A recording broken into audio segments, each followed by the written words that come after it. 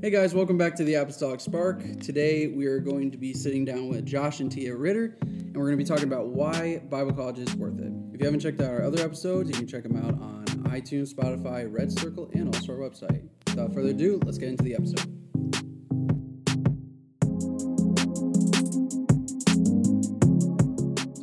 Alright, so welcome back.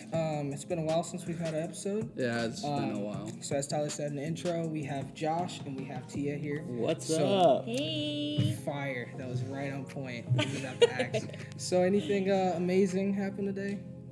Special? Pizzazzy? Not really. Pretty normal day, I would say. Yeah. Just vibing? Yeah, just vibing, just chilling. I mean, Taipei got cut off by a Dodge Challenger on the way here. Bro, that man was flying. And Are then you guys in the car together? No. We were on our way back from Toledo from getting his car, and this Dodge Challenger just like cut him off, but like rode my bumper. Yep. 'Cause we were going convoy style, and then I had to just gun it while we were going on the ramp. It was kind of crazy. But it was fun. Wild. Nah, it's Yeah, not that I wild. didn't mind it. I was gonna test the guy's insurance, but it's not my car. So, Let's go. but anyways, so as I said in the intro, we're gonna be talking about is Bible college worth it? But the real question that I have for both you guys is, what made you guys decide to go to Bible college? You want to go first? You can go first. You go first. It wasn't necessarily like one specific thing, I would say. I grew up in a household where like my grandpa was my pastor, but my grandparents on my mom's side were also really involved in ministry as well.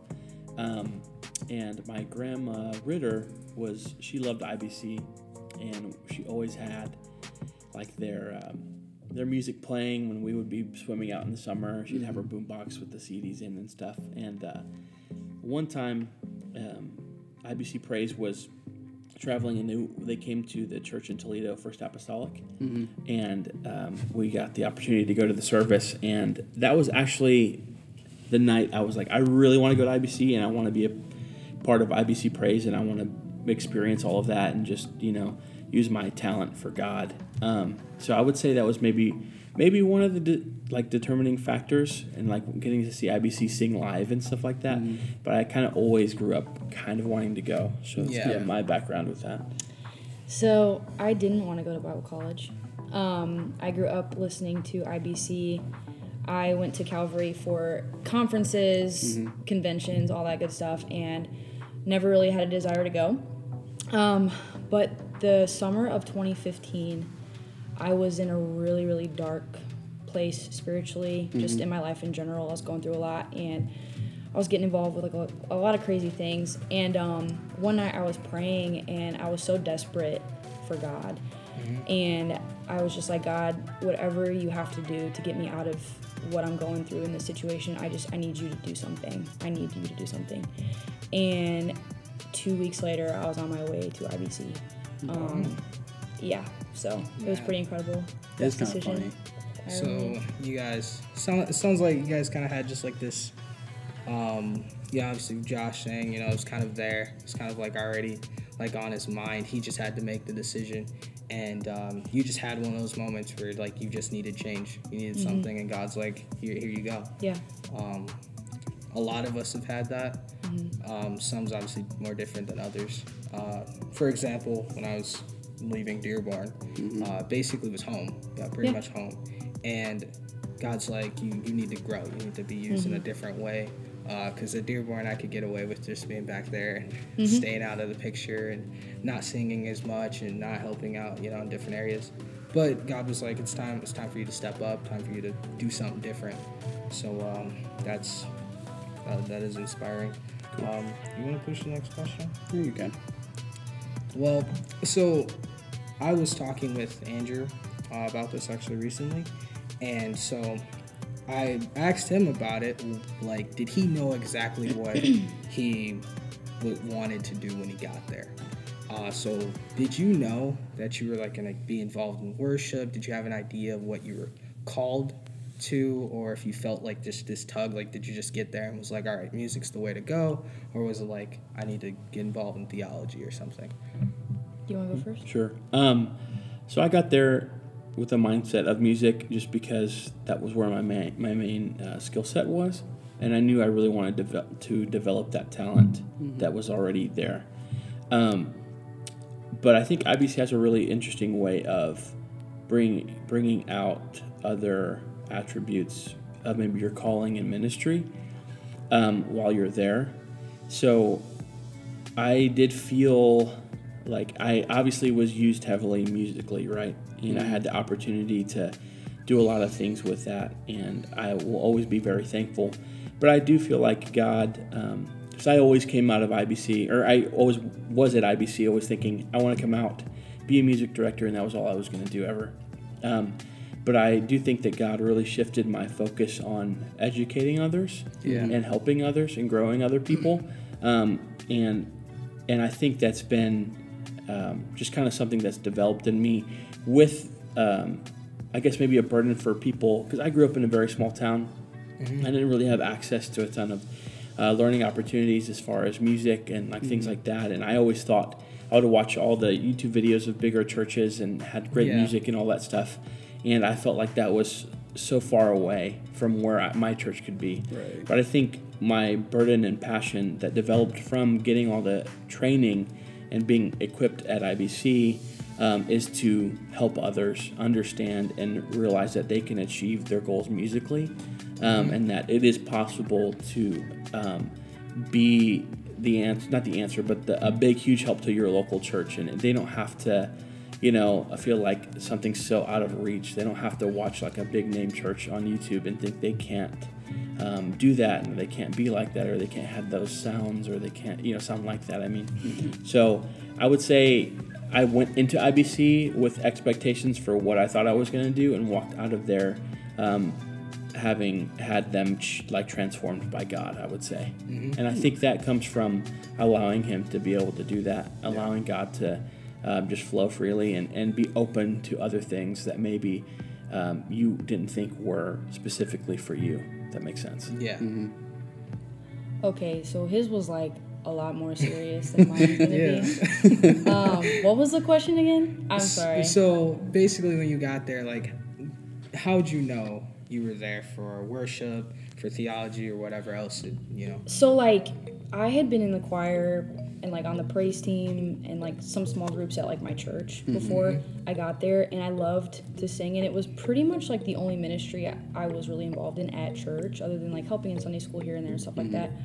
But I loved it, and I had a passion for it, and when I got to school, I knew that it was something I definitely wanted to be involved in when I was there.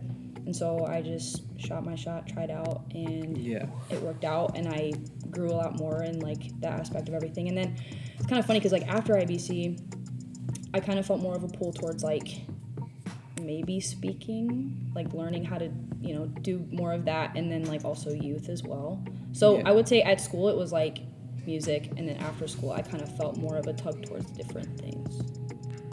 Is that? Yeah. Yeah. Okay. No, that's okay. That's good. So I get that. School was music, and then like I kind of. Actually, to build off of that, because some people go to Bible college and they don't have a calling, but like, do you think that people that go to Bible college that don't have a calling, do you think they would get find it? Find it there, or do you think they would just go there and just say, oh, I'm just going to do theology, or I'm just going to do music, like how you guys did, because it's like a passion? I think it's really interesting to think of yourself not having a calling. Maybe to phrase it that way seems interesting. So I think what IBC helped me realize is that, and just reinforce the idea that to our core as apostolics and Pentecostals, whatever you want to call it, UPCIers, our calling, all of it, should be to save souls. Yeah. And so the way I look at it is we all have our main calling, and I think everyone has the same one. Yeah. But what I would say is, what has God gifted us with to fulfill that calling, basically? Right. Or is He given me skills to be able to further the kingdom of God? Because I feel like, as far as a specific calling, I would say our calling is that, to further the kingdom of God, to bring everyone, as many people as possible, to heaven with us. And I think our skills and talents are just attributes that God has placed in our life to be able to fulfill that specifically. So as far as your question, like, do people go there without a calling? I think people, if they go there with that mentality, maybe God just reveals to them maybe what their skill set is Yeah. a little more, Yeah. because I think what IBC helped me realize is that main goal of winning souls and furthering the kingdom of God. Basically, how can we do that? How can we work together to do that? Because obviously there's music, there's preaching, there's teaching. There's now such an emphasis on social media, which I think is such a huge thing and helps churches grow so much. So how can these core things in a church, and there's discipleship, there's evangelism, there's outreach, there's so many different specific things, correct, but like I think what the important thing is realizing or focusing on how these things can be meshed together and work together as one machine to basically just further the kingdom of God. How can we all work together to save souls? Anybody else got anything? Yeah, do you guys have anything you guys want to That ask was us? pretty spot That was on. pretty. Yeah, that was good. Yeah. That was We pretty all good. got roles, Yeah, that's true. We all got different things we need to do, especially playing football and basketball growing up. There was a time where literally my entire role in the basketball team was to start, but I wasn't necessarily the guy that was getting the ball all the time. I played point guard, played shooting guard, so half the time it was like get my teammates involved. Every now and then I'll take a shot, and so coach made this big emphasis on making sure I had a level head. Just because I was considered the leader of the team, that didn't mean I was supposed to try to take over and try to steer the ship. Right. I had a role to fulfill, and for the most part, I kept a level head. As I got older, I definitely got better. So you got. I mean, just for me, it was just being like here, just being a servant, because I've been doing like media and stuff like that for like 13, 14 years now. So it's kind of just been that. Been a minute. Yeah, it's been a minute. I think it's just, realizing what our main goal is, and then letting God reveal to you the talents that He's given you in your life to push that main goal forward, I think is the real important thing to realize. Everyone's gifted in some area, and I think how can we work together? How can we add your gift to what we're doing now? To further things. I mean, we're using it right now. We are. So let's see. Actually, What you got for us, my G? It's a simple question. All right, so if you had to do the whole Bible college thing all over again, would you do it? Yes, Hands down. I would, for sure. So it was 100% worth it. Oh, yeah. Yeah. Every Okay. part of it. Now, this is going to be kind of hard, but who was you guys' favorite teacher, though? For me, it Or was more like, who was your favorite teacher, but the one that had the most impact? probably Sister Gallion.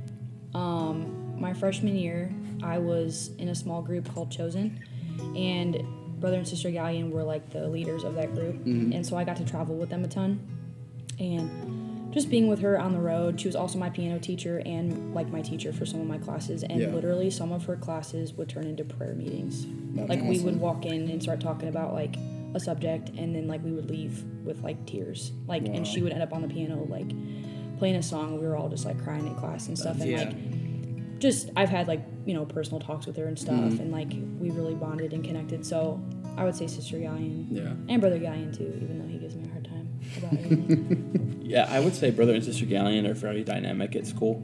And I've had those same experiences where, like you said, the classes turn into prayer meetings and you're shedding tears and not necessarily, saying things, But I would say I guess maybe by, not default in a bad way, but I spent the most time with Brother Anderson at school just because we traveled so much. I mean, just like how she spent a ton of time with Brother and Sister Gallion because she traveled with them a ton. I got to see him in and out of the classroom. I got to see him in so many different environments, and his character stayed the same. He was the same person throughout. He looked out for me in times where, maybe somebody was trying to take advantage of me, or he's done that for me even out of school. So he's continuously been a mentor to me, and I've been able to look. I think he's been in full-time ministry for like 30 years now. That's crazy. I think he's been at IBC. I think this is his 26th or 27th year. Yeah. That's And crazy. I mean, it's full-time ministry. He but he's also got his degrees are actually from like secular colleges for music and stuff, and he's a doctor of worship studies now, so he definitely has a lot to look up to, and he's continuously been a huge influence and had a huge impact in my life. But I would say the Galleons as well, just as much. Obviously, they were my student pastors at the school, so just constant learning from them, and like just guidance. And I've had meetings with them, and I'm sure you had to, some Tia, but I just got to pick their brains, and it just IBC has so many solid staff there, and it's hard to pick some favorites, but I would say the Galleons and Brother Anderson would probably be the ones the most that impacted me personally. That is actually kind of funny because that answered another question, because one of the other questions we had was like, who influenced you the most? Oh yeah, it kind of goes definitely. But I understand like those conversations like with Brother Galleon, because Amanda and I went, I think it was when we were visiting you, she had me go and talk with Brother Galleon about me going to IBC, but I was like, is that when you were a connector there? No, it was before. Really? Or no, it was after. Oh, okay. So when I went to IBC Connect, it was when Chris Arias was still there. Okay. So I was with him, and then when we went down to hang out with you guys, that was like I think 2017. I don't know, I can't remember. Like it was a while ago, but Amanda set up like a meeting with Brother Galleon for having me like to have him convince me to go to Bible college and stuff, and I had like just a an honest conversation, and I was like, I don't feel like I'm called to go here. I was like, I'm meant to go somewhere else. And he was like, oh, no, I get it. Yeah. But he was a great person to talk to, though. Then them and the Hendersons, I got to connect with them a lot. Yeah. But for sure. Well, there's a lot of great people there, though. Definitely. It really is. Yeah. I remember Amanda always told me that the DJ Bonnies were always like there. Yeah. Awesome people. Yeah.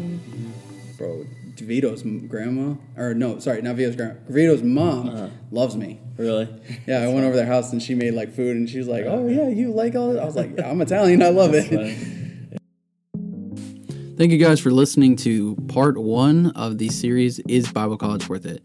If you guys want to check out our other episodes, check them out on iTunes, Spotify, Red Circle, and also our website. But also make sure to follow us at The Apostolic Spark on Instagram. We also have a Facebook and a Twitter.